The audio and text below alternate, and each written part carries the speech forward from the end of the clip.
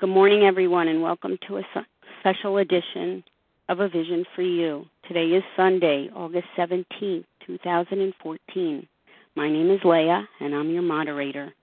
The share ID for Friday, August 15th, is 6768. 6768. This morning, A Vision for You presents Step 9, Repairing the Damage.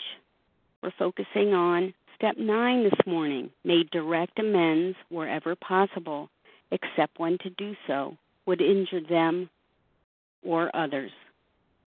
Steps 1 through 3 put us in the right relationship with our higher power, a relationship where now our higher power, not us, is to be the director. Steps 4 through 7 put us in the right relationship with ourselves, removing those defects which block the access to our higher power. Now we're ready for steps 8 and 9, both of which give us an opportunity to live in harmony with our fellow human beings. We go to those we've harmed, acknowledge the harm specifically, take responsibility for our part, and clean up the wreckage, repairing the damage. This morning we have 4 recovered compulsive overeaters who will share their experience with Step 9. Our panelists include Esther C. from Canada, Rick B. residing in Massachusetts, Susie K. from Maine, and Marcella M., also from Massachusetts. And let's get started this morning with panelist number 1, Esther C. Thank you, Leah. Good morning, my fellows. My name is Esther C. from Canada, and I am a recovered compulsive overeater. Thank you, God. Today we are sharing about Step 9, making amends. So before I begin, I just want to orient us as to where we are in the step process, which actually Leah did so beautifully. I'm sure many of you have had the experience when you walk into one of these huge super malls and there's this directory and you're looking for the red dot that says, you are here. So where are we when we were at Step 9? So when I came into the rooms of Overeaters Anonymous at the end of my rope, dying and desperate, another compulsive overeater, somebody in whom the problem had been solved, cracked open the big book with me. In Step 1, I identified my problem, that I was a compulsive overeater. In Step 2, I came to another conclusion, and that was that a higher power could solve my problem. And in Step 3, I made a decision to live according to the will of that higher power, because otherwise, how could I expect that higher power to solve my problem? So now I was in a right relationship with my higher power.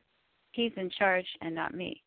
And this was followed by Steps 4, 5, 6, and 7, where I identified which of the character defects were blocking me from this power and, adopting a new way of thinking to reduce these character defects one day at a time. So now I'm in a right relationship with myself. And here we are at Steps 8 and 9. They give me the possibility to live in harmony with everybody else in the world. I have the opportunity now to set things right with all the people I've harmed so I could truly live abstinently, serene, and free. And to me, that's what being recovered is all about. So in Step 8, with the guidance of another recovered compulsive overeater, we decided who needed amends and how and when to do them. The big book does a beautiful job of explaining how to go about making these amends so that we aren't creating new harms in the process. And there's about 8 pages in the big book devoted to advising us how to handle the 9th step amends. So it's pretty clear that this is an important step and one that could be easily mishandled, easily misunderstood. The AA 12 and 12 opens with the line, good judgment, a careful sense of timing, courage, and prudence. These are the qualities we need when we take Step 9. And in addition to that, the big book reminds us that we should be sensible, tactful, considerate, and humble without being servile and scraping. So that's quite a tall order, and it's a good thing that at this point I start to get some of my brains back when I did the steps. So I had different types of experiences with amends. Some of them were easy and more straightforward. Others more difficult, other than more interesting. So I'll tell you about some of them and what new levels of understanding opened up for me from doing them. Obviously in this short, time frame that we have, it wouldn't be possible to talk about all the different types of amends that I had to do, but some of them that were most meaningful to me. When I made amends and cleaning up the past, I basically faced every part of my life where I've hurt others. So once I clean that up, I don't have any more regrets about my past behavior. I have done my part. And this allows me to live comfortably without guilt about what I've done and without the worry of what if somebody finds out. And when I live comfortably and serenely, I don't have that unsettled feeling inside of me. That feeling that only a container of ice cream could wash away? Now, obviously, the more damage that I did or the closer someone was to me, the more difficult the amends was for me. So I did some of the easier ones first. One thing that was a great harm that I did, I had a big mouth which I used to shoot off on many occasions. So wherever I remembered specific things I said to others, I called them up, or wherever possible, I spoke to them in person, and if they live nearby, and then I cleaned that up. Or if I had to pay back previous employers for using their supplies for personal use or using work time for personal matters, those were also easy. And the reason that some of these ones were easier because oftentimes the harm was not that severe, and sometimes the other party didn't even remember the incident I was referring to. So these type of amends were usually met with some people even complimenting me. They're very generous. They said, "Wow, that's so special that you're apologizing or willing to pay or whatever." So doing the easy ones first was a good prep for the more difficult ones ahead. As I said, when it came time to make amends to close family members, just thinking about approaching them brought me to tears. I was so full of remorse over my behavior. In a matter of a couple of months, which is about the time it took me to do the steps, I went from constantly complaining about all of them to realizing that I was the problem. I was the manufacturer of my own misery, the big book says, and not only that, I made most of them miserable as well. And I had been doing this for years, even decades. So I was fortunate that my amends were well received by family members, parents, siblings, etc. Some told me that I was a bit strange, and they thought this was a kind of a quaint thing to do, but otherwise they all went well. And the relief that I felt was greater than expected. And you cannot imagine the load I felt being lifted, the freedom that I felt, or maybe you cannot imagine it because you've done this step as well. As I mentioned earlier, I did a lot of damage with speech, a lot of gossip, and that's really hard to make amends for. I didn't think it's appropriate to run around to people saying, "You know what I said about you? I feel really bad," because that would just create more harm. Sometimes I was able to approach the person I usually spoke to, the listener of the gossip, and I tried wherever possible to retract my words, maybe clarify, make things better. And I would certainly add that the reason I spoke that way was because of self-centeredness, the way it manifests itself. But an interesting opportunity came about with regards to Men for Gossip. I was always aware of an organization that promotes speech, proper speech that's free of gossip and other insensitivities. So at first I figured, I'd make it a donation to support their work, and wouldn't that be a nice way to make amends for all the gossip I spoke? And I did do that, but really inside I felt that simply sending a check in the mail wouldn't somehow be enough to rectify all the, the ripples effect of all the hurt that I've done to people by being nasty and gossiping. So after sending out that first check, I prayed for guidance in the matter, and I asked my higher power that if there was something else I should be doing, if he would show me, give me the right thought or action.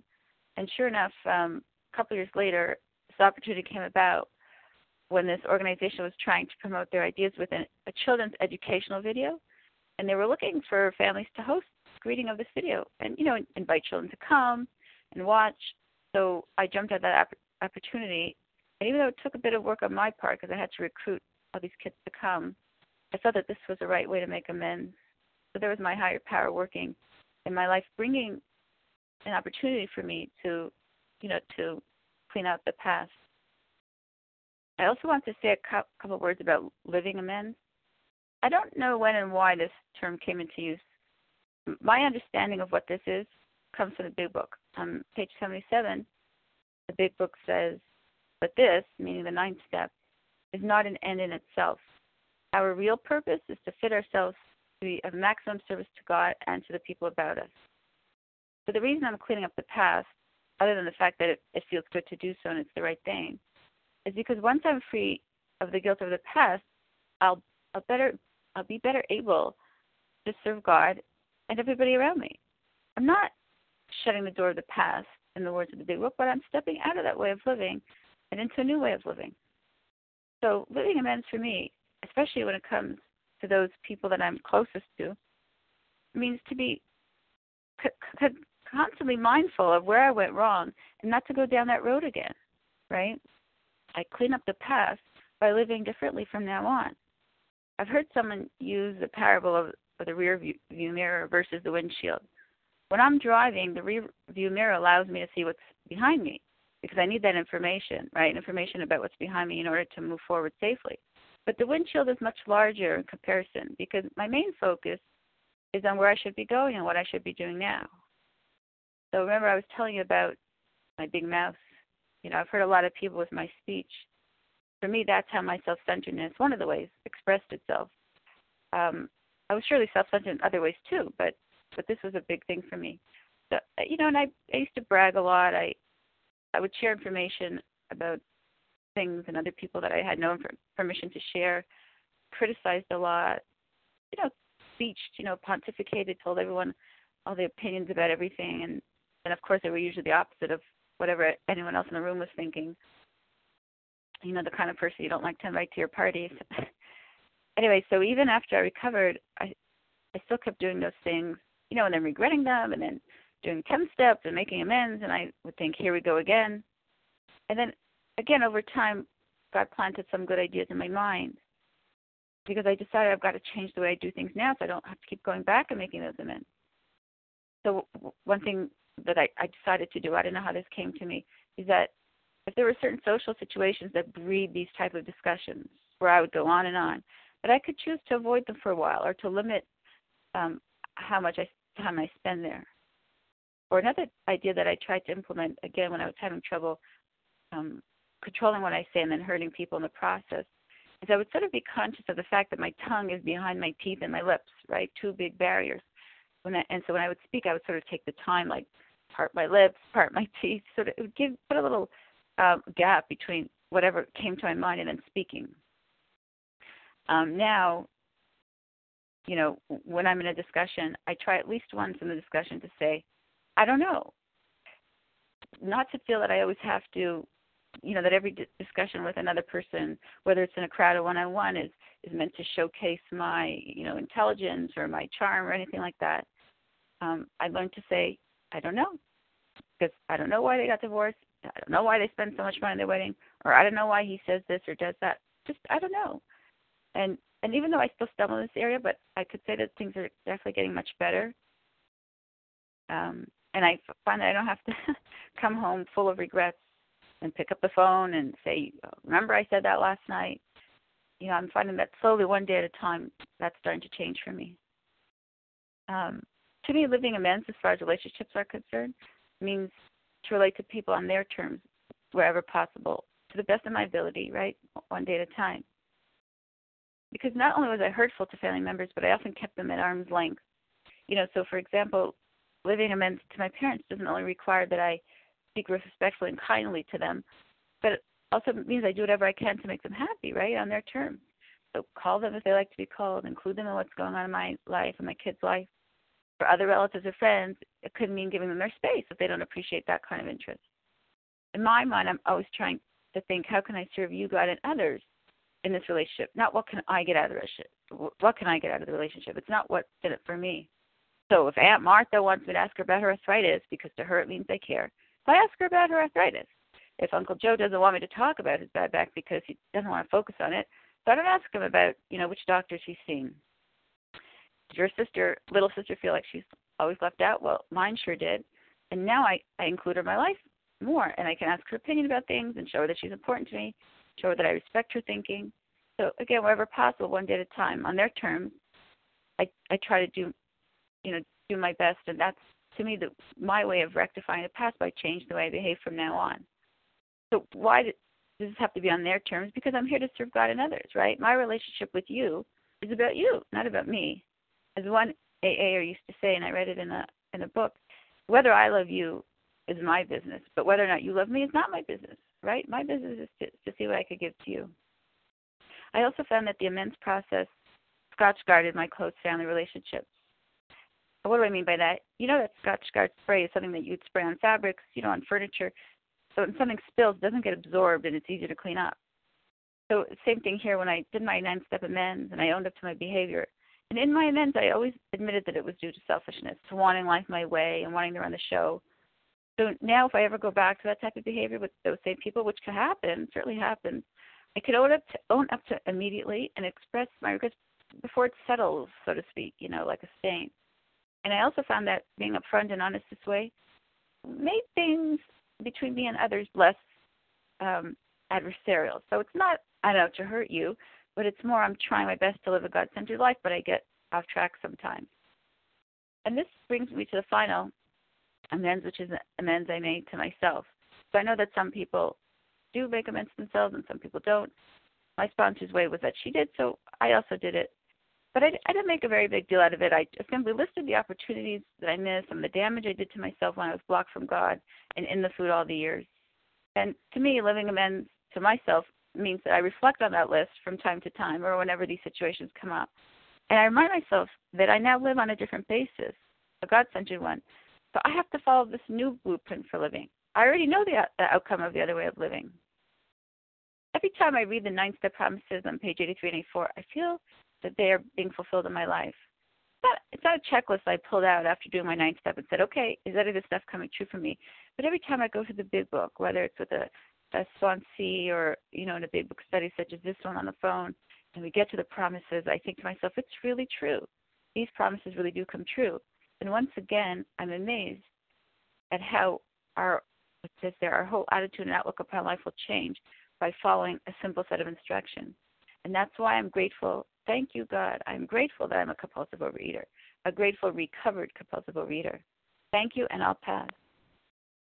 Thank you, Esther C. Panelist number 2, Rick B.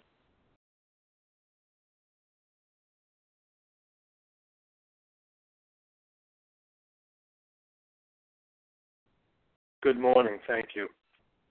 My name is Rick. I'm a recovered compulsive overeater. I live in Massachusetts. Thanks, Esther. That was good. And I think to tell a little bit of my story about step 9, I also have to look at the other steps. And in particular, I'll start at step 2. Step 2 says, came to believe that a power greater than ourselves could restore us to sanity. And it's interesting the way that step is written where it says, came to believe, and it indicates that there's a process going on. So step 2 isn't something you do, and certainly nothing you do in a vacuum between steps 1 and 3. It indicates a process. And my story about step 9 ties in directly with that step. And step 3 tells us that we became willing to turn our will and our lives over to the care of God as we understood Him. And that also ties in. So those 2 steps, they don't happen, they're not something you do and then move on. Those are 2 steps that go through the entire process and continue for the rest of your life. So, I had a sponsor. I was involved in a big book study group, and we had some pretty, we had a routine that the meeting went through, and some kind of traditional ways that we worked with sponsors, and I did my inventory, gave it away in step 5, and got to step 8, made a list, and discussed with him, about making those amends. And what he said to me was, I suggest that you do something that you think you'll be fairly successful with. Not necessarily an easy amend, but something that you think will go reasonably well. Well,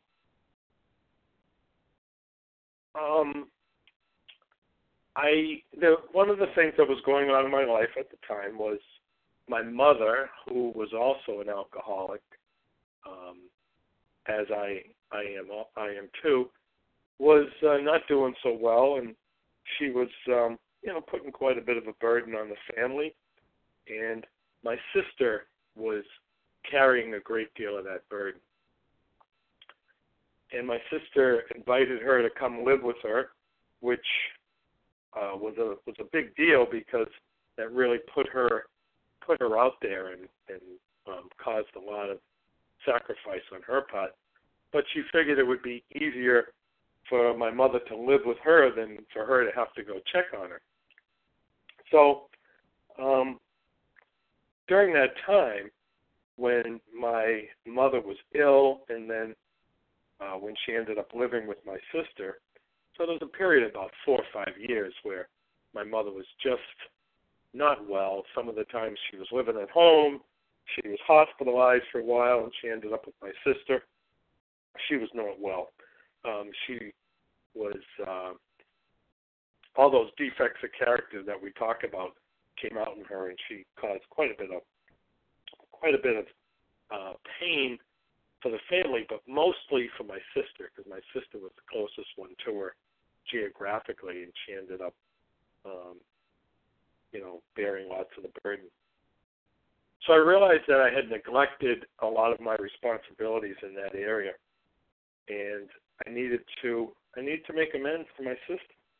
I also knew I needed to make amends to my mother, and I remember discussing with my sponsor about making amends to my mother, and I said, I don't know if that's something I'm going to be able to do.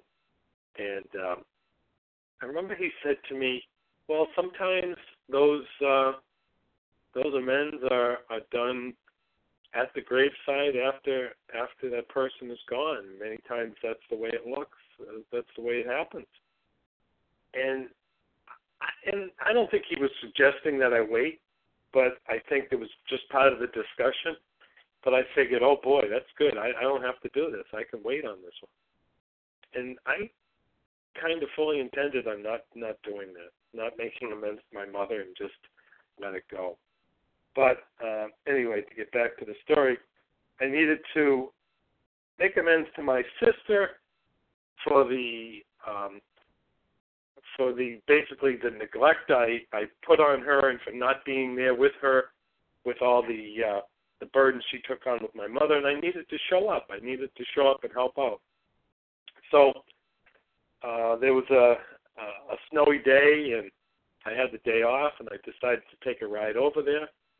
And went over to her house, and it worked out perfect. There was nobody home, just her. She was cleaning her kitchen. I went in, had a cup of coffee, and started talking to her. And I told her about the program I was working. I told her about Overeaters Anonymous. I told her about the 12 steps. I brought a big book with me. And she knew I was an alcoholic. She knew I went to AA, but she didn't know too much about the steps. And I told her about the steps and how,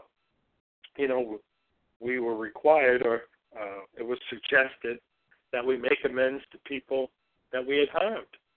And I remember she said to me, well, can't you just say that you did that stuff, tell those people you did it, and lie to them and move on? And I thought it was very funny. I said, yeah, I could do that, but that's not why I'm here. And she had, this kind of conception of the 12 steps, like the Seinfeld episode where George was telling the alcoholic to say I'm sorry and make amends and stuff like that. And, she knew better than that, but that's kind of the way she put it. So I went on to tell her about the program. I told her about how I was working the steps. I told her I needed to be there, and I owed her an apology for not being there to help her with the work that she had done with my mother and the burden she had put on. And she said, well, you don't have to apologize. You've done enough. And we both knew that I hadn't. But I think she said that just to, kind of deflect the fact that we were going through kind of a sensitive conversation. And I think she was also surprised because that's not the type of conversation we had in our family. I didn't talk to my brother and sister like that. I never talked to my mother like that, our father like that. We never really get into that touchy-feely type of conversation. So, I was able to tell her that I wasn't doing enough and I wasn't there for her. And she really appreciated it. I think she was surprised. She was very surprised that she was hearing those kind of words come out of my mouth. Well, a while later, I had made some other amends along the way, but I also knew that I needed to make amends to my mother. And I didn't know how that was going to come up or what that was going to look like, and as I said, I even thought of not doing it. But the opportunity came up where my mother, I was visiting with her, she was at my sister's house. She happened to be complaining about my brother, that my brother wasn't there. And I said, Ma, why don't you leave him alone? Why don't you give him a break? He's kind of busy. He's got 2 little kids. He's got 2 kids in college. He's a very busy guy. And besides, I have to be here. And she looked at me with this look of bewilderment on her face, like, what do you mean you have to be here?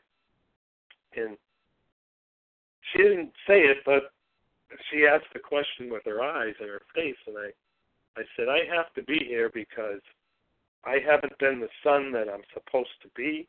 I haven't been the brother that I'm supposed to be. I've let my sister take on the burden of caring for you, of taking care for you and doing your errands and whatever else there was to do, and I pretty much let her do it. And I just kind of sat in the background and show up once in a while and pretend that I'm helping out. And I haven't done that. And the conversation didn't go much further than that. But I was able to tell her that I was less than I was supposed to be.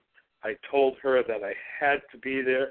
I admitted that I was letting my sister down and that I wasn't doing what I was supposed to do as a son. And again, the look on her face was like, I can't believe I'm hearing this because this is not the way we talk. And the conversation pretty much ended along those lines. I mean, I shouldn't say the conversation ended, but a discussion about that. We talked about other things. But as I was driving home, I had this strange feeling of amazement that I was able to tell my mother that I was able to tell her that I was less than I was supposed to be, that I wasn't the son that I should have been. And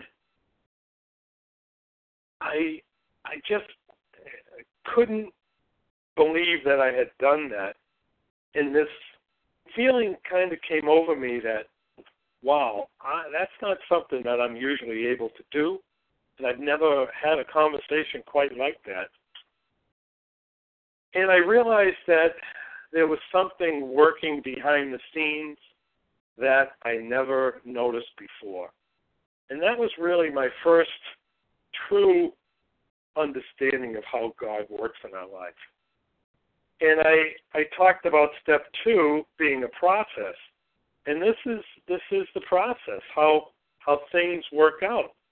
Up until that point, I had been an agnostic at best, possibly sometimes claiming to be an atheist, although I might have never really been an atheist. I don't know. I guess I always thought there might be something out there, but I had no idea what it was. But that day after the conversation, there was a few moments of wow that came over me that this is what they're talking about. This is what they're talking about, God doing for us what we can't do for ourselves. This is what I've been hearing about for years, but never could put my finger on it because I had never experienced it. And it was that just subtle revelation to me that there was somebody in the background that was there to help me out. And that's an amazing thing for someone like me who spent more time putting down God and running away from God and bashing people who had God than trying to understand who God was. So it was those steps that enabled me to open up, enabled me to accept that there was a God and to feel his power working in my life. It was very subtle. It was very brief, but it was there. And it was just enough to set things in motion that came down a little bit later on. And by realizing that there was a God, I was able to move forward in my spiritual life. I was able to connect with people that had God in their life. I was able to make friends with people that were not shy about talking about God, people that I wouldn't have associated in the past, people that I would just kind of maybe say nice things to and then move along. I was able to talk about God. I was able to ask other people about God. I was able to learn about God. I was able to study about God. I met people that did daily devotionals. I got involved with them. I got involved in a daily study with them. And I talked to people that had God in their life. And I still do that today. And it's a total 180-degree turnaround from that agnostic/atheist when I started working the steps. And that's what these steps do. They enable us to get in contact with that higher power. And everybody has those pivotal moments along the way where they can say where God was working for them. And I could point to, several places. Now, when I look at hindsight, as they were occurring, I wasn't as aware of what was going on. But it was that point when I was making those amends, when I was able to get honest, and I was able to tell people that I let them down, when God revealed himself to me. And it was remarkable. And I always tell that story when I speak about Step 9, because that is what this program is about. It's about getting in touch with God. Lack of power was our dilemma. And by working those steps, I was able to get in touch with that power. And today, I am more in touch than ever before, seeking more understanding of God, and none of that would have been possible without working those steps. So I like to tell people that are confused or not certain about how God works in this program that you're exactly where you're supposed to be right now. The key is to go forward and work those steps, and then at some point God will reveal himself to you. It's not going to happen the same as it happened to me, and it's not going to happen the same as it happened to anybody else. It's going to happen to you in its own special way. So that's my big experience with Step 9, and I encourage everybody to continue through and work those steps to the best of your ability. And if you already have a relationship with God, it's going to grow stronger. If you don't have a relationship with God, he will reveal himself. So I'll pass with that. Thanks. Thank you, Rick. Now panelist number 3, Susie K. Good morning. Can you hear me? Yes, thank you. Good. My name is Susie Kay. I live in Portland, Maine, and I am a grateful, recovered, compulsive overeater. And it's an honor to be speaking this morning on Step 9. I haven't shared a lot on the call before, so I wanted to qualify why I'm here.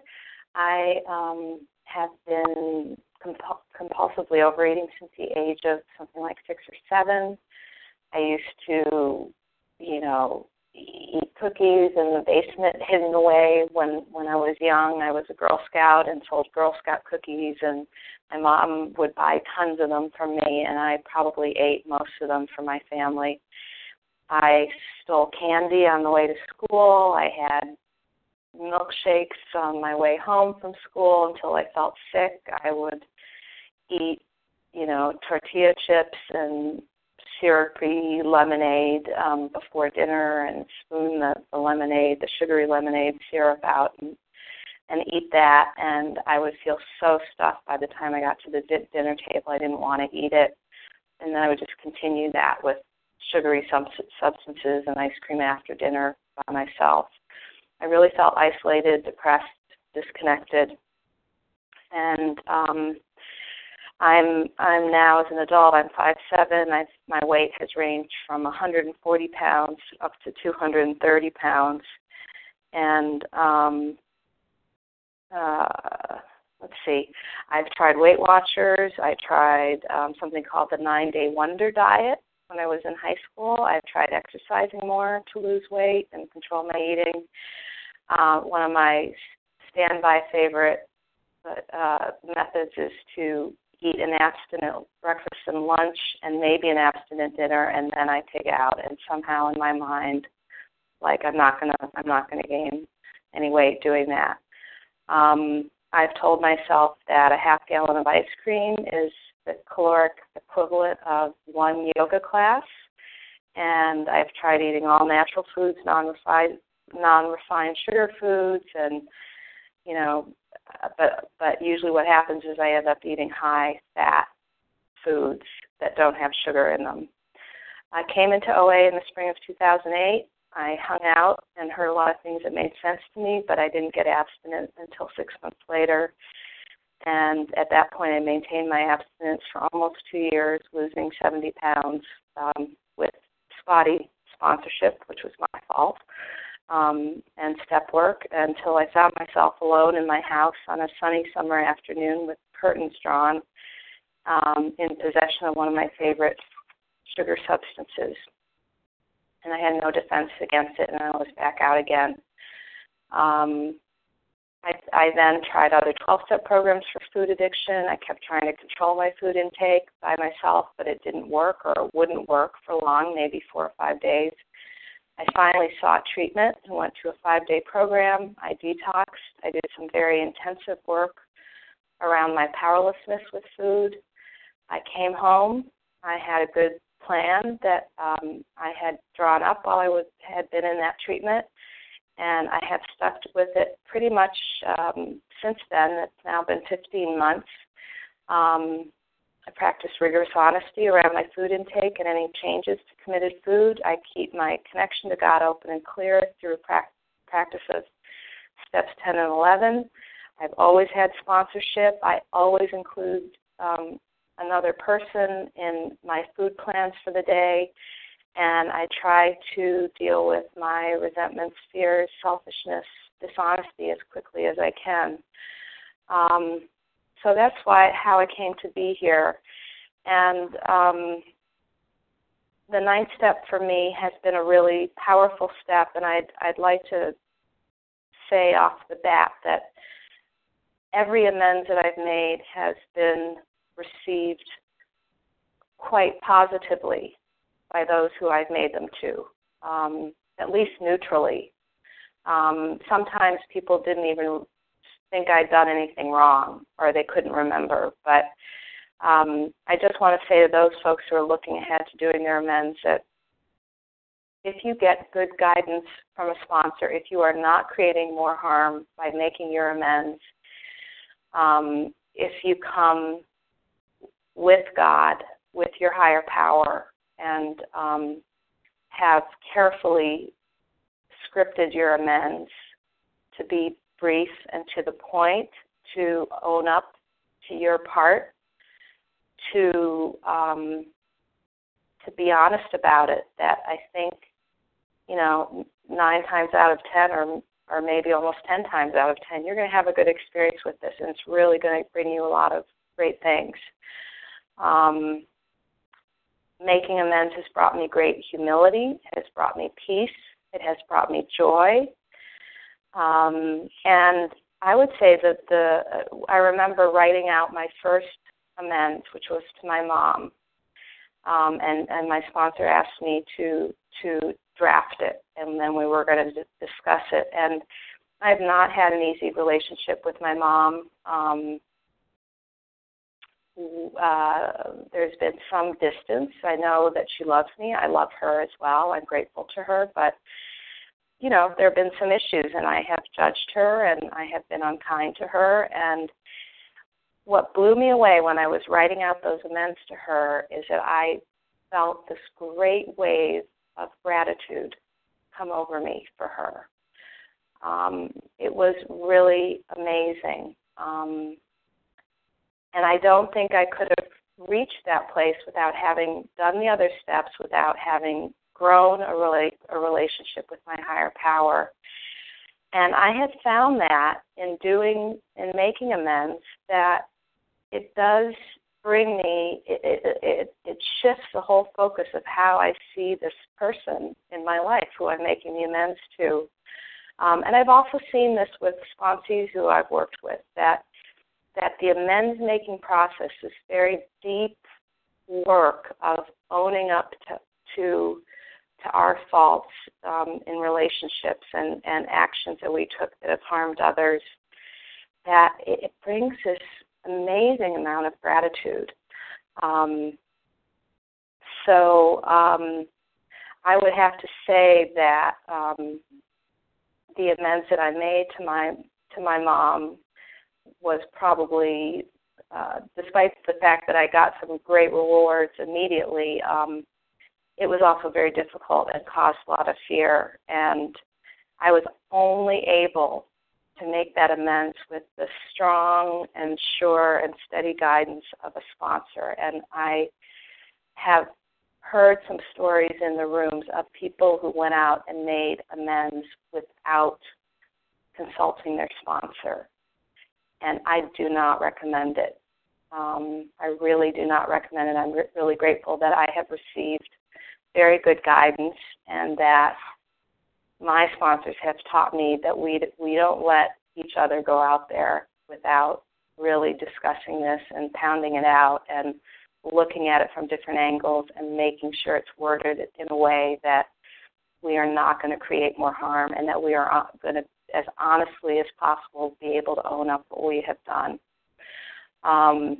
So my mom was difficult, and then more recently I have made amends to businesses from whom I stole mostly food, but when I was younger, makeup, but it's been mostly food that I have stolen. And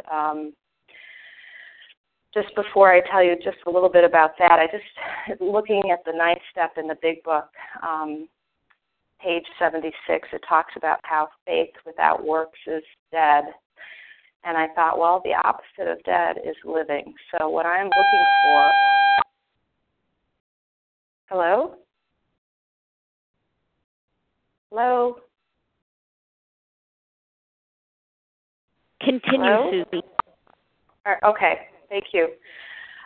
So what I'm looking for is, as I was saying, that page 76, it says faith without works is dead.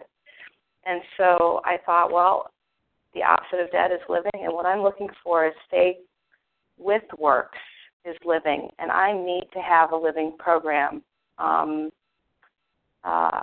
Throughout the 9th step, it talks about this need for action and having a living, breathing, active program in my life. I cannot just have faith. I cannot just have a belief in a higher power. on page 83, it says a spiritual life is not a theory. We have to live it. So I really need a living program. And again, on page 76, it says something like, I'm paraphrasing, we agreed at the beginning to go to any lengths for victory over alcohol. So I have to go to any lengths for victory over my compulsive overeating. I just have to do that. And when, I've had a sponsor help me or sponsors who have helped demonstrate for me the necessity of doing this, and also that they have made similar amends to me, that they have made amends to their mom, that they have made amends to businesses that they have stolen from, that they have come out on the other side and they are okay. They're better than okay. They're recovered. They are living a life that is connected to God, to their higher power, and that things are good. And I personally really needed this to overcome my fear in some of these amends. I'll just touch briefly on the last amends I have made, which have been to businesses that I have stolen from. And it's interesting, I've been in another 12-step fellowship a bit longer than OA, and I went through the steps and I identified what amends to make, and I never identified to my sponsor that I had amends to make for stealing food. I was aware of it. I can remember doing it as a kid. I remember walking to school with a friend, and we used to stop in at a corner shop, and we might buy some candy, but we also stole some. Both of us did. More recently as an adult and in my compulsive overeating, I've stolen from salad bars and candy like places you could get candy. It's kind of a serve yourself sort of situation. I've done it in, I did it just a couple of years ago. I've stolen from candy shops. I've stolen money from my parents when I was young so that I could buy food. And it's really interesting that none of this came up in my other 12-step program work, and I can't explain it. I came to my, I went back to my sponsor in that program, and I said, did I ever tell you that I did this stuff? And she said, no, you never told me this. And so it's really interesting that it just was dropped from that amends making. But in my OA program and with my OA sponsor, I was able to tackle these amends, and knowing that she had done the same and that she had come out of the other side in good shape and recovered and at peace. And so she gave me instructions for doing it. And what I did is I determined what I thought was the value of the food that I had stolen. I contacted these businesses. I called them. I spoke to somebody in charge, and I told them what I had done. And I offered that I would be willing to pay for the food I had stolen. I made 3 of these calls. I was met very positively by 2 of the managers I spoke with, one of whom said something like, keep up the good work. The other one who said, we really appreciate your honesty. Thank you for calling. And the third who didn't quite know what to do with me, I think was kind of new, and put me on hold for a while and got back on the line. And he said, well, there's nothing we can do about it now. But he said, just make sure you don't do it again. And I thought, that's cool. Okay. And then the one I really left hanging out there was to this candy store. And I think I've just stolen maybe a couple pieces of candy from them over the years. And I talked at length with my sponsor about doing it. The other thing that happened is I left this one little amends hanging out there, and it just took up all the room in my brain. It just took up all the room like it was a big elephant sitting in the middle of the room. And and I procrastinated and got more fearful about it, and we kept talking about it, and then I just had to have a deadline, and I think she asked me, she said, we got to just get this done. And I decided for this one to go in person. And the other thing I did is I didn't reveal to the shopkeeper that I was in a 12-step program for compulsive overeating. And I think there are two schools of thought which are perhaps both valid as to whether we reveal whether we are in a recovery program or not. But that was a really amazing amends. I went in. It was a rainy day. It was quiet. There wasn't anyone there except for her and me, and I told her what I had done, and I said, I'd like to pay you for the candy I've stolen. And this look of, I can't even describe it, of this woman's face, she was so happy. She looked at me, she said, nobody ever does this. Nobody ever does this. Oh my gosh. And she accepted my money, and I apologized again, and I left the store. And that was it. And the gift of the 9th step is that I'm at peace. I still have to work my relationship with my higher power, but I have little or nothing blocking it today. I try to keep whatever's blocking it away through my 10th and 11th step work on a daily basis. So I hope this has been helpful. Thank you for allowing me to share this morning, and I pass. Thank you, Susie K. And now, panelist number 4, Marcella M. Good morning. Can you hear me, Leah? Yes, thank you. Okay, so my name is Marcella, and I'm a recovered compulsive overeater. Grateful to be in this wonderful day, clean as and sober, happy, joyous, and free, comfortable in my clothes, comfortable in my skin. I don't feel remorse, guilt, or shame. On the contrary, I feel excitement for the new day. I'm not hungry. Thank you, God. I'm not hungry. I feel calm and serene. And that's not me. I know that that God is doing something that I couldn't do for myself, because that's not me. I'm an anxious, suicidal addict that cannot tell her right from her left and cannot make a simple decision, let alone live in peace without excess of food or alcohol or pills. So when I first came to this program, I said, well, all of these sounds very interesting. It's even inspiring. But what does that have to do with my problem? And I just couldn't see the connection. I just couldn't see the connection between my behavior and the problems that I have in all of my relationships and the many conceptions that I had about institutions and principles and the very fixed idea that I had about what somebody's relationship with God should be. And I just didn't see the connection. But I had nowhere else to go, and I started this process. And so very patiently, a team of sponsors, because I'm difficult. You don't want to know that, but I'm very difficult.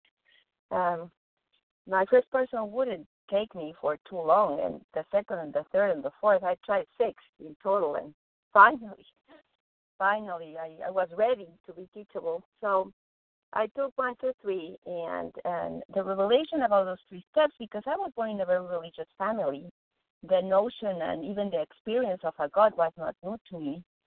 But the revelation that I came out with is that God is seriously interested in my relationship with food. I was not that surprised, because I belong to a tradition in which there are certain foods that we just never touch. So there were a number of foods that I have never tried in my life because I was raised without them. But the notion that God is sincerely interested in how I perceive my body, my size, my weight, if I'm hungry or not, if I derive satisfaction from my meals or not, that continues to be a revelation. And that was my truth. God is very interested in my food plan, in whether I'm abstinent or not, whether I'm working my steps so that I can live abstinent and clean and sober for the day of today. God has a lot of interest. It impacts my destiny. It impacts the relationships with others. It impacts the fact whether I live well today. That continues to be a revelation. Okay, so then I tackle 4 and 5 with the help of people. And then I, it's like opening my closet and see what fits, what doesn't fit. And then I say, oh, so it seems to me that I'm a master of shame and fear. When things don't go my way, my immediate MO is hide and run away or freeze and just be consumed with self-centered shame and be consumed with self-centered fear. That is the way that I operate.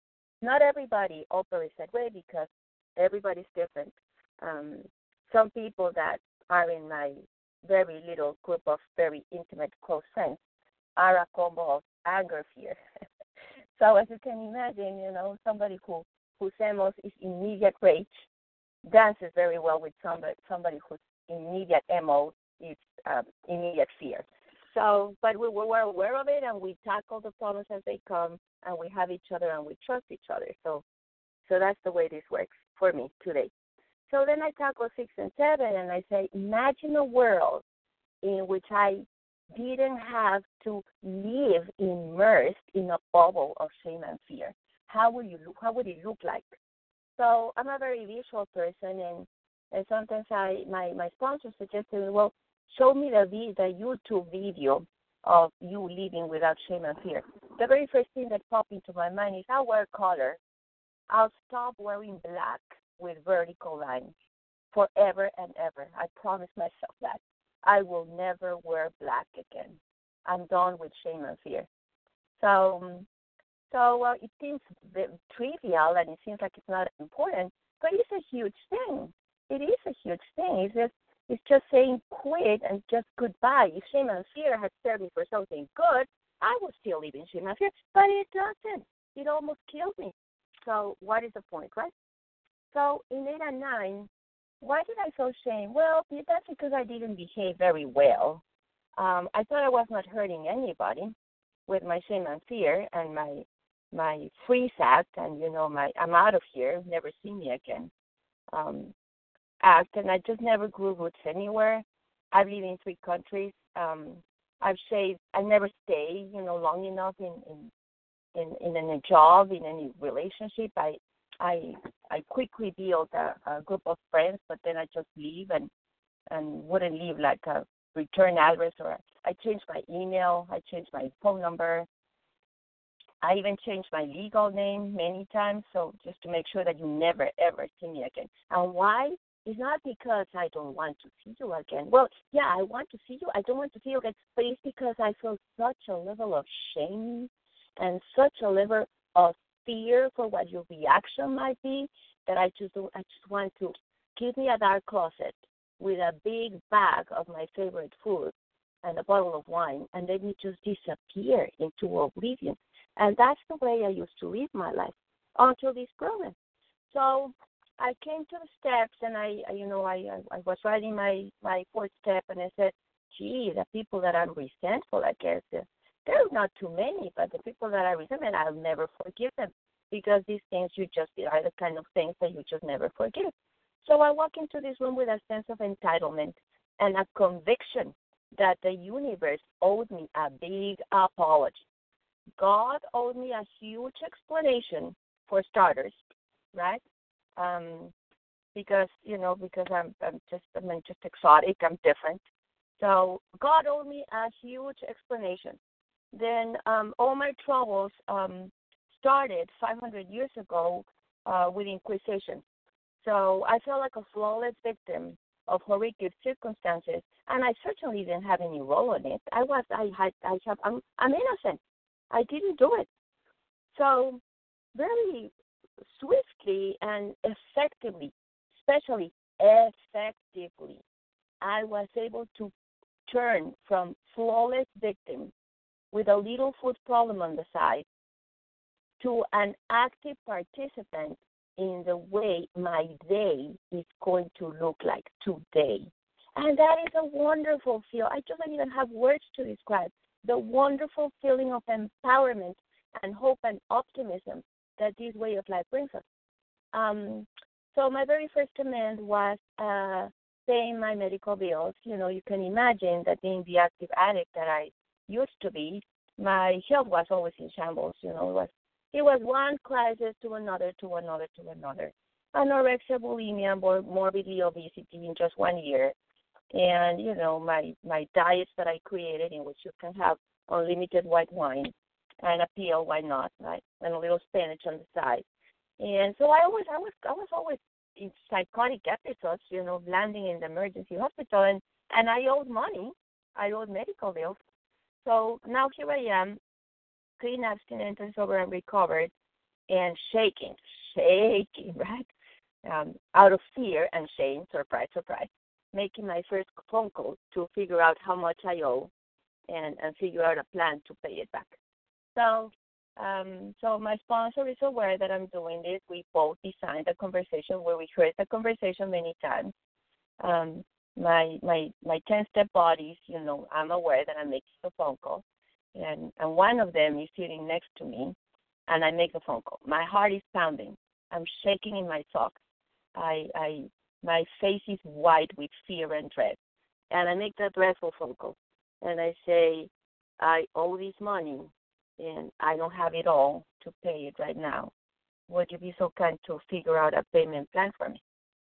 So she says, oh, sure. And he looks for my account, and then he says, well, if you pay me half of it today, we'll call it quits.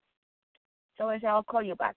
I consult with my sponsor and my 10-step bodies, and I say, go for it, take it, because that's what it says in the big book. It says we make the best arrangements we can. I call them, I pay my bill, and the magic happens. I feel tall, I feel skinny, I feel beautiful, I feel a level of honor and dignity that no amount of chocolate ever gave me. And with that sense of triumph, I say, where's my next event? So if you want this kind of result, just follow what the big book says. The way that I was prepared to make my amends was by prayer. The prayer amends are beautifully described in page 552. I strongly suggest that paragraph to pray for every single person in your fourth list, every single institution, every single principle that you were resentful against. 552, pray continuously. Pray without believing. Pray faking it. Pray mumbling through your teeth. Just fake that you're praying. Pray. So after a while, and the big book says right there, you know, in the stories, it says it takes 2 weeks to pray, to be ready for an amends. Then write a letter. Write a letter which is going to turn a sketch, you know, and how to present. Because you know how many times I said, I'm sorry, I'll never do it again? Nobody believes me anymore. I lost total credibility. So that doesn't run anymore. So I write a letter, and I come to people that I have offended or hurt, and they see that I walk with a document. So that conveys that I spent some thoughtful time, you know, sitting and consulting with others to talk to this person. And I said, no, I'm sorry, because that's an apology. An apology is not an amend. An amend is saying, I was wrong. And this is my awareness in which exactly the way that I was wrong and I harmed you. Now, is there any other way that I harmed you that I'm unaware of? Because that happens to me, you know, as an active addict. I'm so consumed with how many pounds I weigh and what size I'm wearing that I'm not aware of you. I don't know your feelings. I don't know your plan. I don't know your agenda. I don't know your schedule. And frankly, I don't care because I'm too busy thinking, how am I going to lose this weight? So when I go to people and I say, is there any other way in which I offended you? Is there any way I can make it right? And then I listen. And I take notes too. So then it says, most of us owe money. So there's a financial element. Most of us, I had the most compelling conversation yesterday with my AA friend. How much money do you think we owe to the universe? Well, It's not only the food that we overate that was not, frankly, it was not ours. If we're overeating, that food doesn't belong to us. Then all the gimmicks that I tried to lose the weight and keep it lost, hundreds and hundreds, and all that time that I didn't make any money because I was too busy trying to lose the weight. So if you add all of that, it's just a lot of money that we owe to the universe. How can I make it right? How can I possibly make it right now? So as you see, when I walk this program and saying the universe owes me, I say, oh, wait a second. It's the other way around. I owe an explanation to the God that created me. I owe explanation to the tradition in which I was born. I owe an explanation to all the money that I had in my hands and that I misused, and all the potential that I didn't fulfill because I just didn't work. I didn't create. I didn't express myself. So I owe something. Then the other kind of amends are the face-to-face amends. There are certain people that I have to show up, and a text or an email or a phone call won't do. I have to see them face-to-face and look at them into the eye. But don't forget, by this, I have prayed for that person. So I know that I don't have the monopoly on the defects of character or spiritual disease. It's not everybody. If you're a creature and not a creator, you're spiritually sick. So I approach the person with compassion, tolerance, and love. The love that the program and the fellowships have granted me already. So I approach people and I look at them in the eye and I present my document and I say, this is the way that it seems to me that I harmed you. Would you be so kind to listen? And let me tell you, some people won't. Some people say, just get out of here and leave me alone. And that's the way it's going to be, but there are some harms that can never be righted. So as the previous speaker said, just don't do it again. Just live your life in a different way.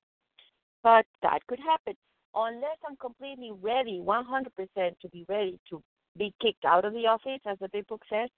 I'm not ready to make amends. And if I'm not ready to make amends, I'm very capable of hurting another person by trying to make amends. So if I'm not ready to receive a very harsh response from the people that I've hurt, just don't even bother. Keep praying until I'm ready. I'm completely willing to. The most difficult amends prove to be the living amends, because that is the daily effort, the daily conscious effort to walk my walk in a different way, to be a different person, to behave like a recovered compulsive overeater, to bring joy to the world, to bring hope to the fellows that are still suffering, inside of OA, outside of OA, people who have not even aware that there is such a thing as 12 steps of recovery, the living amends, to be kind, to be tolerant, to be quiet if it's not my business to be talking, to wait until I'm asked to talk, to give the Lord tolerance and patience and kindness and frankly, like the good intention, to judge everybody with a good intent, with a pink, eyeglasses, others, to give others what I hope, what I want. At the end of the day, what is what I really want? What was I looking in my box of chocolates? What was I hoping to find at the end of my bottle of wine? Connection. I thought that I was very religious because I would spend an hour every day, reading my book of prayers, and I ate a certain way, and I had certain ritual objects in my house, and I fasted on a certain day, and I thought I was very religious. It never occurred to me that the living expression of the God of my ancestors is people. That's the living expression. So you know how we have when we study physics, we have a continuum of time-space? This program has revealed to me that there is a continuum, God fellowship, and you cannot see the difference between one and another. We know that because at the end, in the last chapter that gives this fellowship a name, a vision for you, it says that there is a very effective substitute for alcohol. A very effective substitute for alcohol. And when I was reading that paragraph, I said, yeah, of course, God. No, the substitute for alcohol is the fellowship. You know that page where it says, am I doomed to live a life where I'm going to be gloom and boring and stupid, and I'm just going to carry my dry salad from place to place while everybody's having fun? Is that going to be my destiny? Is that where's the sufficient substitute for the endless amount of food that I used to eat and derive pleasure from? And the substitute is the fellowship of Alcoholics Anonymous. Life will mean something at last. And it does. What a wonderful destiny. What a wonderful way to live. And with that, I'll pass. Thank you, Marcella, and thank you to all the panelists. Contact information will be offered at the conclusion of this recording. We're now going to open the floor for questions that you'd like to direct to our panelists, and you can do so by pressing *1 to unmute. Any questions related to Step 9?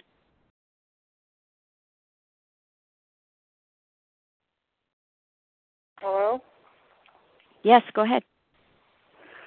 Hi, my name is Sharona. I'm speaking from Israel. I'm hopefully recovered compulsive overeater. And I would like to ask a question to the panelists regarding to Step 9.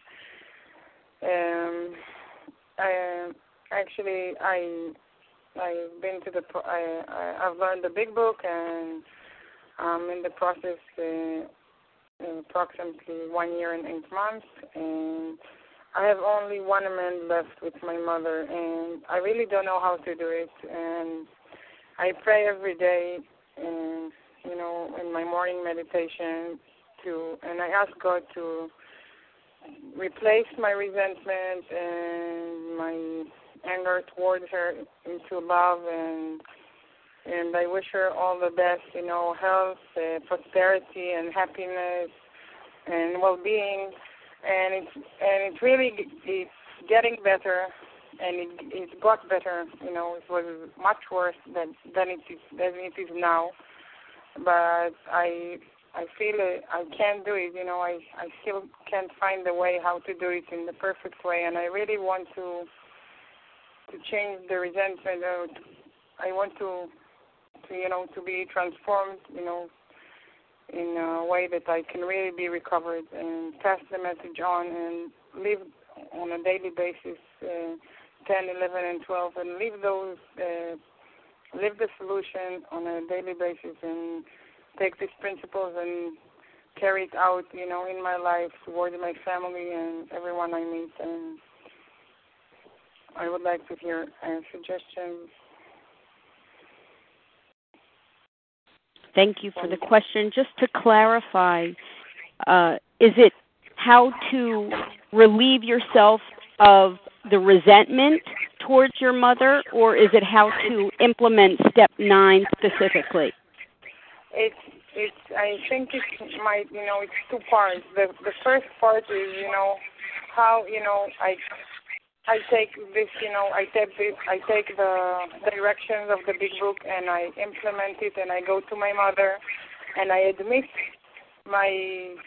she's not a simple woman, and I just tell her, Mother, I was wrong, A, B, C, D, and I know she will blame me at whatever she would want, and I don't know, she will say things that might hurt me, and I don't know how to cope. Thank you.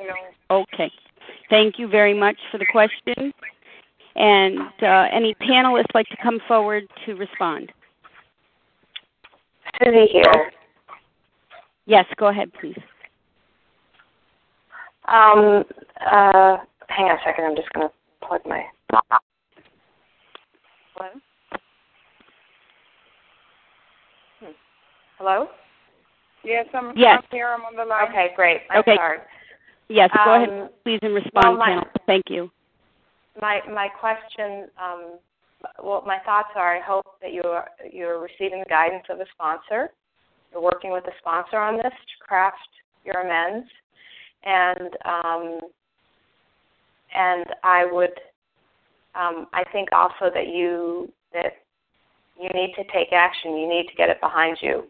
It's not helping to procrastinate, and I know that from personal experience. It just, the fear just gets bigger and bigger and bigger, and if your sponsor doesn't have experience making amends to, sounds like your mom is a difficult person, then maybe you need to reach out to other people, recovered compulsive overeaters in program, and find out how they made amends to difficult people.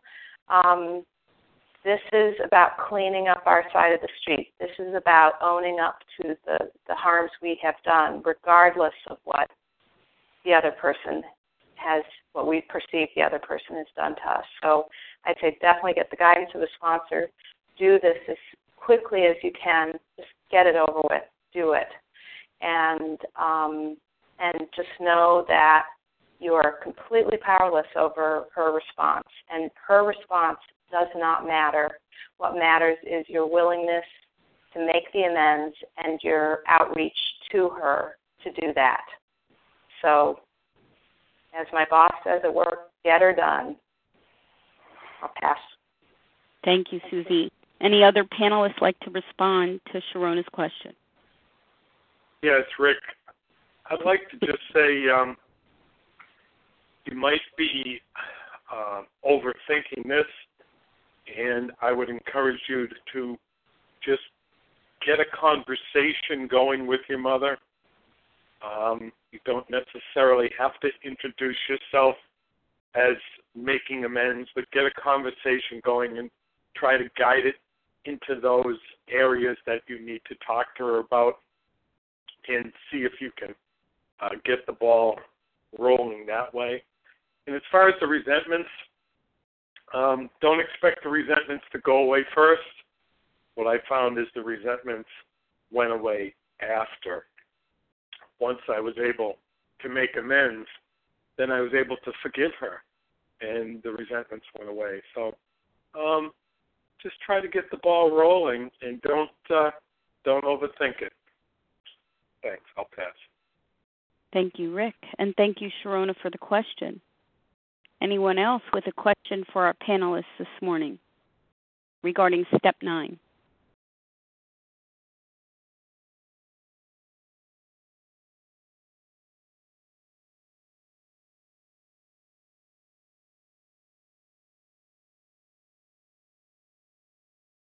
Hello?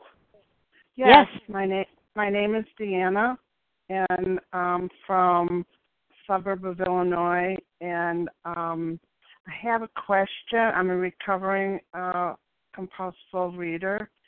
I made amends to my son. I'm also a recovering alcoholic.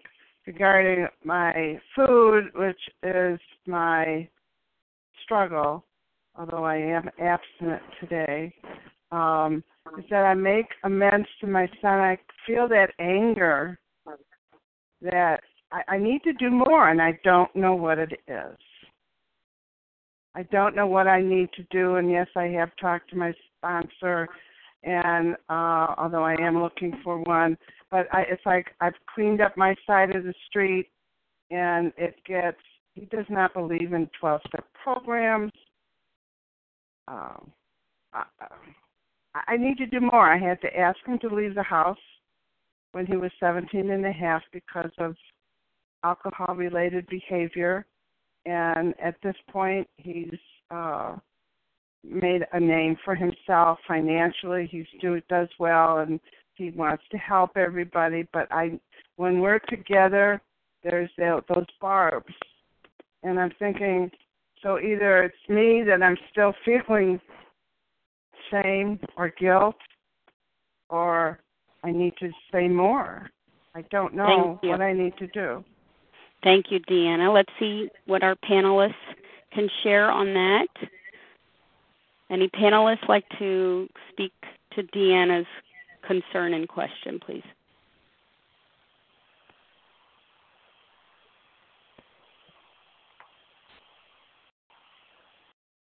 This is Esther. Thank you, Esther. Go ahead. I'm not sure that I understood the question. Is there an outcome that you're expecting from your amends with your son I believe that many people talk about having favorable outcomes and relationships deepening and getting better, but I don't know if that's going to be the case with everybody that we've made amends to. Perhaps you could clarify. Also, it doesn't mean once I've made amends to members of the family, it doesn't mean they'll never have resentments towards them again, because life happens. Of course, I know how to clean those up in daily 10-step work. And of course, if I've made any kind of harm again, I'll go back and clean that up as well. So I'm not sure what you're asking. Is what you're asking, why is your relationship not improving after the amends? So I'll just offer that little bit. Maybe that's helpful for you. Pass. Thank you, Esther. And Deanna, would you like to clarify your question briefly?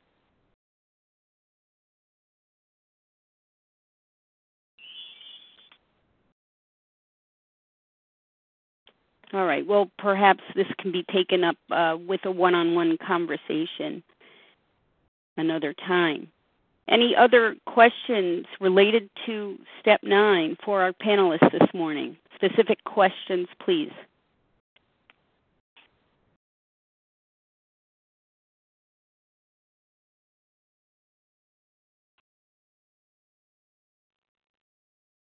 Leah?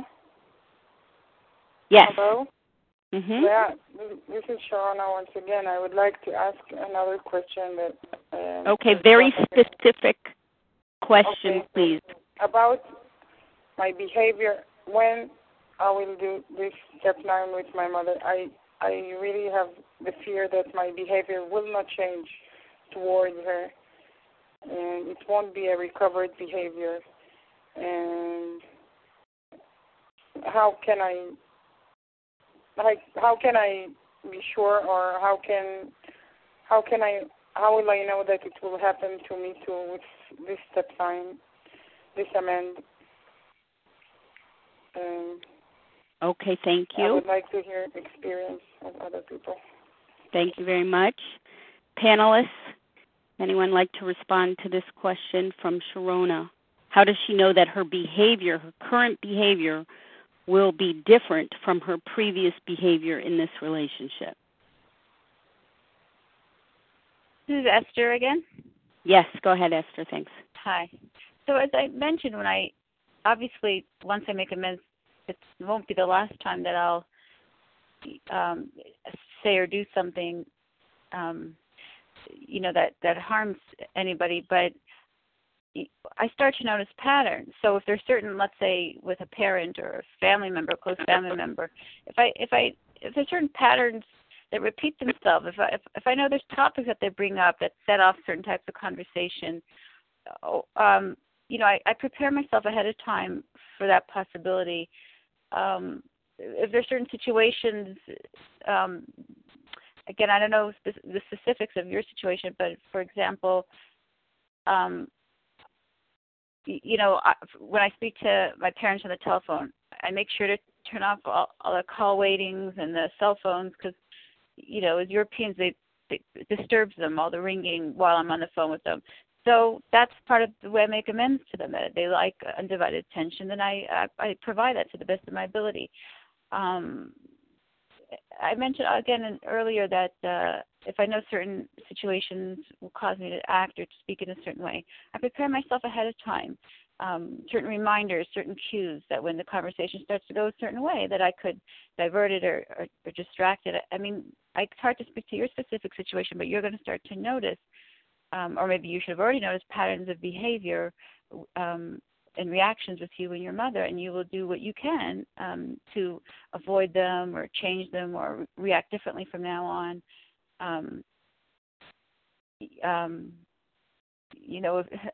Again, I don't know specifics. I'm trying to think of my own example. Very often, my mother would say to me about, some way my children are acting. Look at what this kid did or this kid did. And before that would set off, resentment on my part and arguments or caustic comments. But today I could say, you know, Ma, you're right. Today, kids, what could you do? And that just sort of conversation fizzled out. It didn't become this stormy discussion that it used to become. Because I gave her what she wanted, which is validation for, you know, her opinion about the way, you know, she sees things. So, you know, with a little living and a little guidance, you know, with other recovered people, you could come up with ideas of how not to keep doing what you're doing, and so you're not constantly making amends to your mother. And that's all I have. With that, I'll pass. Hi, this is Susie. I'll just Thank you, Esther. Here. Yes, go ahead, please. Thank you. I would say in regards to my mom, it's been really interesting having gone through the amends process with her. And perhaps this will sound odd, but you know, there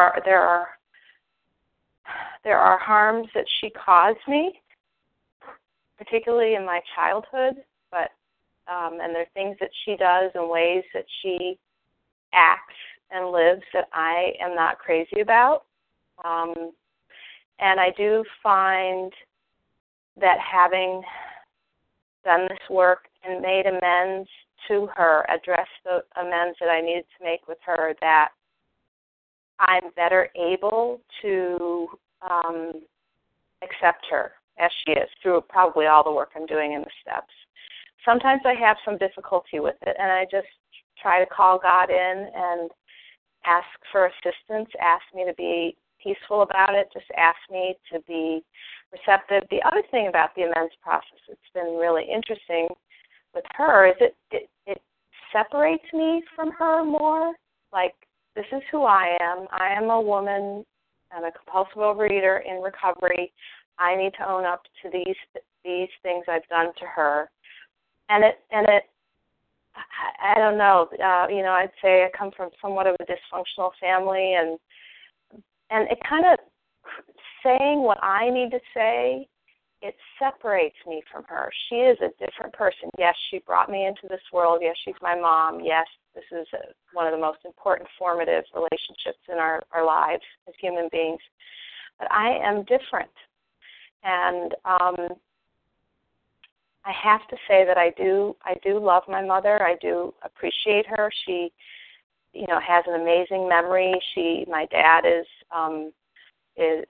a very serious disease, and she's been a primary caregiver for him. You know, my parents moved. They followed me here to Maine, and I'm really grateful they're nearby, so I don't have to get on a plane when my sisters do, to come see them. I can just get in my car and see them. But the one thing I've discovered, and that I'm at peace with, is that, you know, if I had a choice to be friends with my mom, I probably wouldn't be friends with her. And that feels okay to me. And maybe, Sharona, that needs to be a place where you get that there's a lot to be grateful for in this person, but, you know, knowing who you are and becoming clearer and closer to your higher power and becoming clearer and living more of your true self as you have, you know, shed your addiction, that you can be at peace with the fact that this may not be your favorite person in the world. And I can say that now. I do say it on occasion. You know, that there's a lot to appreciate about her, but, you know, you know, it's just the way I feel. And so I own the way I feel. That doesn't mean that I go to her and I'm spiteful. I try to appreciate her as she is, who she is, and knowing full well that I have the power to make changes in my life through this program, through the work I've done in this program. So thank you. I'll pass. Thank you, Esther and Susie, for responding to Sharona's question. Anyone else with a question to step 9 this morning? Hello, Leah. Yes. Hi, it's Carol, compulsive overeater recovering, thank you. Can I speak? Hi, Carol. Go ahead with your question. Yeah, thank you, panel. That was wonderful. I'm ready and beginning to make my living amends to my family, my friends, my community, society for being such an isolator, basically, and opting out of lots of things. But I'm beginning to get a bit. Some days I'm very desperate to set everything right in a whole week or within the day and wind up exhausted. Or then I sort of sit back and go, oh, I'll never be enough. It's not going to be enough. I'm not going to change. So, panel, what did any of you do to get your living amends going at home, in the workplace, or in the community? That's my question, please. Thank you, Carol. Panelists?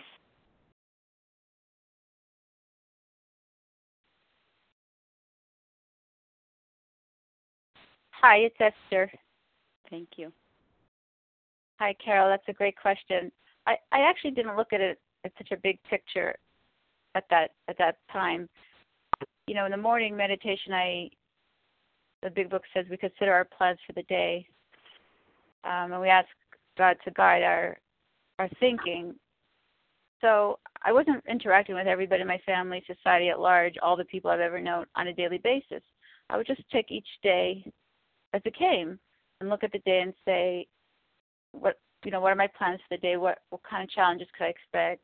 God help me, by giving me the right ideas and keep me centered, according to your will. And then I just went through the day. I didn't, and of course I made mistakes many times. But I found that as time went on, I made less and less of those mistakes, less and less I had to go back and clean up what I did. But I didn't look at it in such a big picture because that would have seemed unmanageable to me. If I would have to now think of rectifying what you were saying, this being isolating in every area with everyone all the time, it would have seemed too unmanageable. It never even occurred to me to do it that way. Again, I just did one day at a time. I'll pass. Marcella, can I answer that question? Yes. That's an excellent question, and I found myself yesterday saying to a friend, drop the sense of urgency. Just my suggestion would be go back to step 3. Step 3 applies for every single aspect of our life, including the timing of our recovery. Like I know the promises are suggested after the 9th step, but we're not in charge. The promises can happen on step 10, or step 11, or step 12, or when you start sponsoring others, which I strongly suggest, and you walk with them in their amends. So what I like about step 9 is it allows me to live in the process of step 9. The big book says that I am going to make new mistakes. Hopefully they're new and not the old ones, right? So I'll make mistakes again and again because I'm just like who I am. I mean, of course I'll stumble. But now the difference now is that I know what to do. So I identify with a sense of urgency, but this is a process, and it's a process that lasts for the rest of your life. So how do we know if the amends that we're doing are right, so to speak? They're right because just look at your food. Are you clean? Do you have the cravings? Do you have this longing for more food? Is your abstinence comfortable? If your abstinence is comfortable after an amends, you're doing it perfectly right for the purpose of this process, which is, frankly, recovering from compulsive overeaters. And that's the difference between this exercise and religion or psychotherapy. We're not doing this in that context. We're doing this because we're addicts. We're doing this to remain alive. And if we have already chosen life over death by addiction, why don't choose forgiveness and peace and tranquility, right? Why do we want to keep splitting a hair in two? With that, I'll pass. Thank you, Marcella, and thank you, Carol, for the question. Any other questions related to step 9 this morning? before we close? Maggie? Maggie, go ahead. Yes, I wonder if how appropriate or useful or important is it to explain or include the fact that one is involved in 12-step recovery in the process of making the amends? I hope that covers my, explains what I just wanted to, anyway, any response? Thank you, Meg. Helpful. Thank you. Yes, that's clear. Thank you. Panelists? This is Marcella again. Please go ahead. This is an excellent question. Excellent, because once you disclose that you're an addict in need for recovery, you cannot close that information again. So I would, take each case as it comes and consult with my sponsor and my group of fellow travelers and say, ponder on the consequences of breaking anonymity while making amends. Sometimes it is, relevant, especially if these people have been directly affected by my active alcoholism and compulsive overeating. But sometimes it is in the best interest of everybody that I don't disclose that fact. So that's an excellent question, because once I disclose that I'm an addict, I cannot close that door again. Thank you.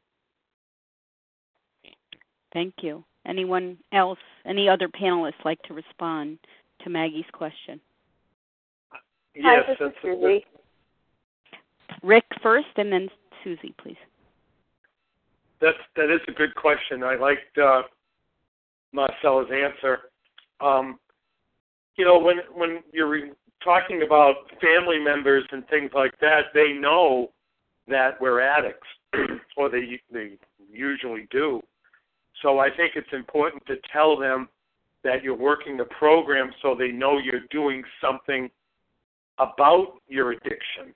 They might know you're going to meetings and whatever, but in my case, they didn't know what was involved. My sister thought you just show up at the meeting. So I think, yes, that's very important to let them know that you're working a program related to your addiction, to your overeating, and I think it adds a bit of more urgency, more seriousness to your case when you're making amends, that you let them know that this is the reason, this is what they've taught me to do.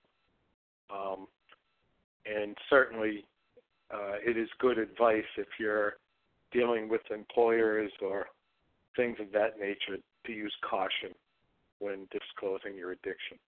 Thanks. Thank you. Rick? Susie, please. Yes. It's a really good question. I have discussed it quite a bit with other folks who listen to this call, other recovered people. And I would say for myself that, yes, I would agree with Rick that, our family members are aware that we are compulsive overeaters most of the time. And so that may be a given. And I don't think there's any right or wrong answer to it. I don't think it's a black and white thing. I think it can be appropriate for other people. I guess for myself, it has just evolved. And whatever this last amends I made to the candy store, I was discussing with my sponsor, and I was wondering about the same thing that you are. That do I need to tell this shopkeeper that I'm a compulsive overeater?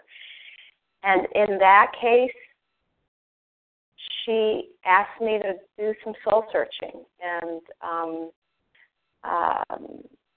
just what felt right in my gut about it. And this is somebody I did not know personally. It was somebody I had stolen from. And it was not necessary to qualify the amends by saying I was a compulsive overeater. And in that instance, it felt my senses going into it and discussing it with my sponsor and taking quiet time about it that there was no reason for me to tell her that. And, the likelihood is I'm never going to see her again, or that we won't remember if we do what each other looks like. I don't think I'm ever going to be in that candy store again, probably, but there was no reason to tell her that. What I had done is I had stolen from her, and that is the message I had to carry. And some guidance I've received has said, if we tell them we're addicted, we're compulsive overeater, that we're kind of leaning on it. It's kind of an excuse for what we did. So, but I think sometimes if it's to a friend or somebody we care about, I think it can be as a basis of explanation for why we did. But we have to stay really focused and concise and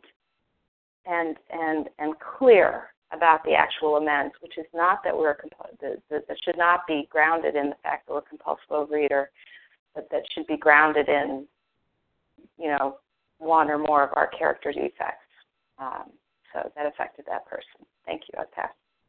Thank you, Susie, and thank you, Maggie, for the question. Thank you to all who posed questions this morning. And, of course, thank you to our panelists, Esther C., Rick B., Susie K., Marcella M. Thank you for sharing your experience related to Step 9 with us this morning.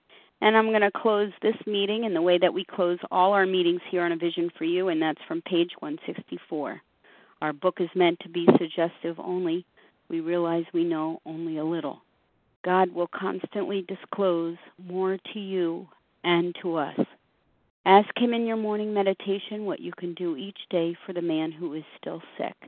The answers will come if your own house is in order. But obviously you cannot transmit something you haven't got. See to it that your relationship with Him is right, and great events will come to pass for you and countless others. This is the great fact for us. Abandon yourself to God as you understand God. Admit your faults to Him and to your fellows. Clear away the wreckage of your past. Give freely of what you find, and join us. We shall be with you in the fellowship of the Spirit, and you will surely meet some of us as you trudge the road of happy destiny. May God bless you and keep you until then.